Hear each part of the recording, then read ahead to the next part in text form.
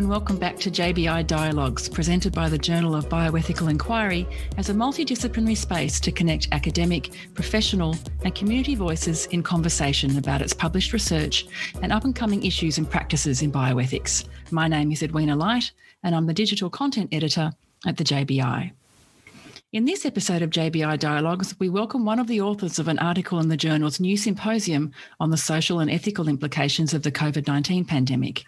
Melanie Jentgall is founding CEO of Praxis Australia, an independent not-for-profit that was created to promote excellence in research and research ethics review, design and conduct in Australia and internationally. Together with Wendy Lipworth, Ian Kerridge and Cameron Stewart, Melanie co-authored the article Science at Warp Speed, Medical Research, Publication and Translation During COVID-19 Pandemic. And she's here today to talk about that work and some recent developments. Melanie, thank you for speaking with me today. Thanks so much for inviting me to join you, Edwina. It's an absolute pleasure. Wonderful.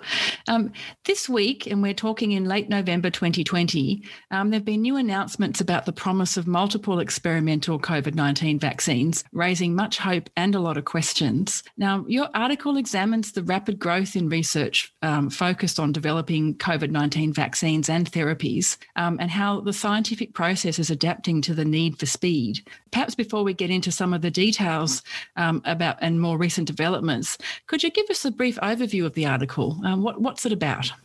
Yeah, of course, Edwina. So essentially the paper that we wrote was really a reflection on how rapidly science and innovation has had to move to respond to the demands of the pandemic.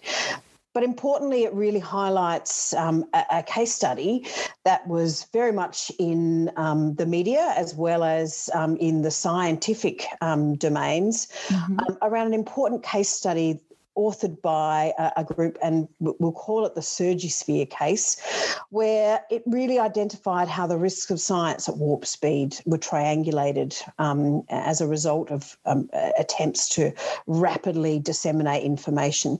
And it resulted in dangerous changes in policy, alterations to good scientific practice, and also a significant risk to many people, including those who were using hydroxychloroquine, which was the drug involved in this particular case for normal treatment for conditions outside of COVID-19. So the paper really serves to highlight that whilst there are improvements to our therapeutic development timelines are absolutely critical, and I don't think anybody would disagree with that, but there are also really inflection points that highlight where the noted benefits may be outweighed by the risks. And this is something that industry regulators and the scientific fraternity more largely really have to recognise in our race to find safe and effective treatments to help us combat this current global health crisis, the 1 in 100 years crisis as it's been regarded by many. Now, you highlighted 3 potential failures in discussing that study in that case related to the speed of how research is conducted and reviewed. Failures of methodological rigour, failures of journal review, and failures to manage competing interests. What are the key questions and challenges related to those failures? Look, I think this is a really important case because it highlights, as you said, a number of systemic failures and has also called those that have been involved in the discussion and release of this particular case into levels of accountability. But importantly, it's really helped us to identify where there are significant areas for improvement and also a need for greater transparency. So I think there are a couple of key questions that it raised. And the first one is really, what is the role of governments and media in ensuring that misinformation or hype, as it's been termed, doesn't result in accelerated and extensive public access to treatments that haven't been rigorously tested. And it also questions the safeguards that are traditional safety nets and which of those really can't be usurped in our race to find efficient and effective treatments against traditional timelines. The second that I think it's really called into play is what is the role of our scientific journals that have traditionally been trusted for their editorial robustness. And it also questions our peer review systems and what is their role to ensure that critical and sensitive publications like this are rigorously assessed for validity before rushed to publications. And we've seen a lot of preprints and other cases, particularly around the 3 vaccine candidates that we have currently as being touted as being safe and effective treatments that are being released without the kinds of scientific data and rigorous approach to quality and integrity that we would normally expect from these sorts of candidates that will impact many millions of people across the globe. So I think it's also called our scientific journals into a level of accountability around why did it actually take so long in this particular case for them to come to the party and retract the information, given that there was such a strong global call from the scientific community about the rigorousness of the data that was being presented in these papers. And it really highlights the issues around competing interests that scientists, the scientific sector more broadly, but also our journals are really victim to. The other item that I think it highlights is the role of the co-authors, and this is a reflection on researchers more generally. And what role did they play in their inadequate scrutinisation of the data sets and the methodologies prior to the publication of this pivotal study? What were their competing interests that would cause them to risk their reputations and public well-being? And what does this tell us more broadly about the system and how it operates? We've heard, for many years, the focus is really around publish or perish. So what are the motivators for researchers and people like Desai, who was the author of the Surgisphere case, and how can we disrupt those systems when we've failed to do that really historically in the past? And finally, I think it also calls us to question our aims to minimise bureaucratic ties in an effort to maximise efficiency and minimise harm. And how do we balance these things? Because this is a very delicate balance, and this case really highlights the challenges of how we can attempt to balance those risks and harms against our need for public protection. Some very important questions, as you say, and all continuing to play out. You wrote the article in August. It's been published just recently as part of this special symposium. And as you're saying, as science and policy in this area continues to develop, how have you been able to maybe put some of the ideas from your paper to work in response, I suppose, to some of the challenges that you've just outlined? Yeah, well, I guess it's an important reflection to look at what's happened since that time, and there has been a lot of discussion around this case and also the issues that it highlights. And particularly around the acceleration of science during the pandemic.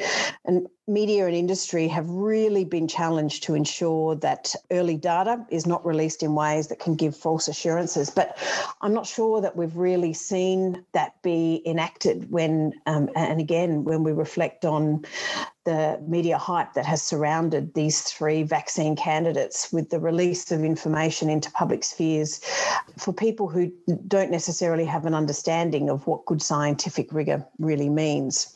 So we're seeing industry and the media competing currently to be the first to the line with a successful vaccine, but extensive and supportive data is not really there to support the release of this information.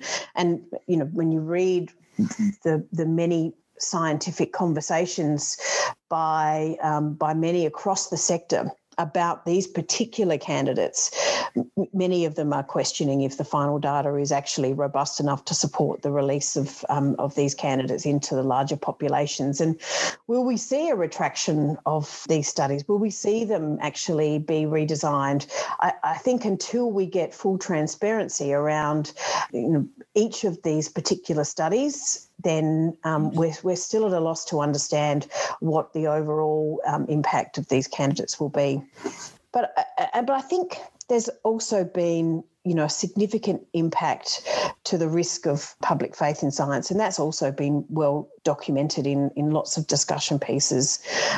And what role does the scientific industry have to ensure that there's a collective goodwill and commitment to rigorous analysis of data and robust research integrity processes that are also timely but transparent? And I think there's a key question that we all have to ask, and that is, what is our role in ensuring that we bring the public along with us in these discussions? Because they're consumers of news and consumers of information, and obviously consumers of the end outcomes, which will be the vaccines.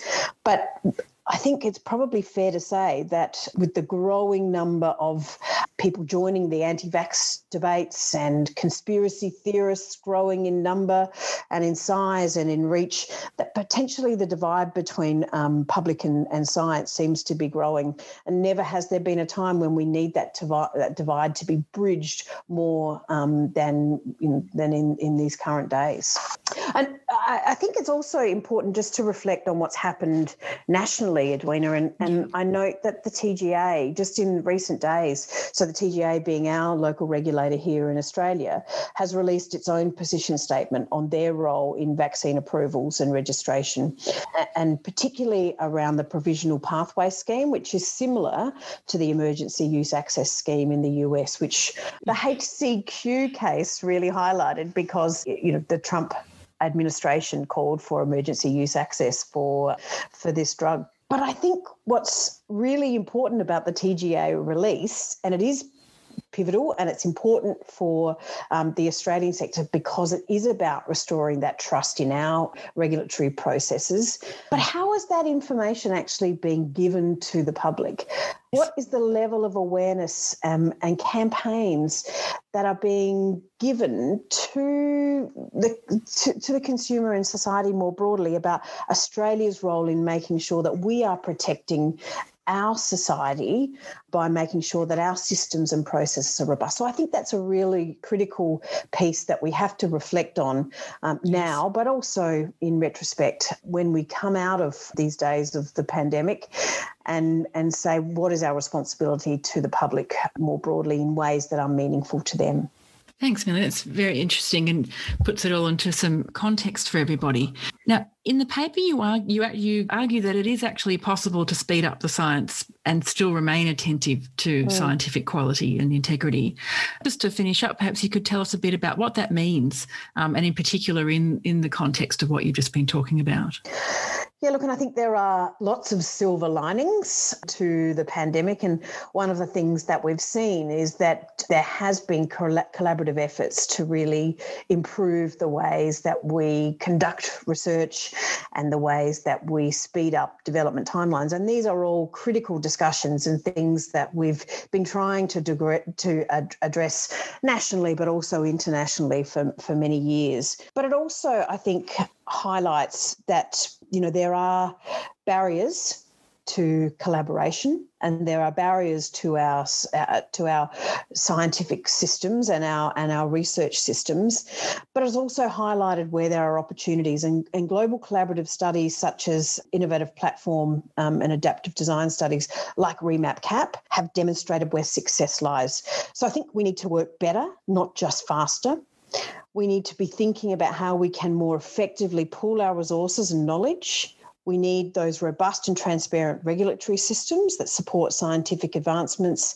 And we also need a research ecosystem that recognises and supports practices and processes that result in better outcomes for all, but that also recognise the risks and appreciate the role of competing interests. And I think the Surgisphere case was a really important case in point for recognising where those competing interests lie, not just for individuals, but also collectively.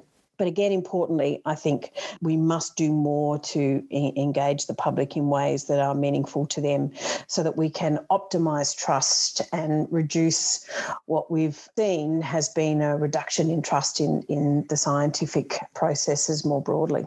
Thank you, Melanie, and thank you for your time today. My pleasure, Edwina. That was Melanie Jentgall, who together with Wendy Lipworth, Ian Kerridge and Cameron Stewart co-authored one of the wonderful new articles in our COVID-19 symposium, Science at Warp Speed, something that everyone across the globe is grappling with at the moment. And thank you for joining us for JBI Dialogues. A transcript of this audio resource is available on our website, bioethicalinquiry.com, where you'll also find links to the article discussed today, as well as other JBI articles and issues. For JBI updates, subscribe on the website to our email newsletter or follow us on Twitter at Bioethic Inquiry. The Journal of Bioethical Inquiry is the official journal of the Australasian Association of Bioethics and Health Law and the University of Otago's Bioethics Centre. It's published by Springer Nature.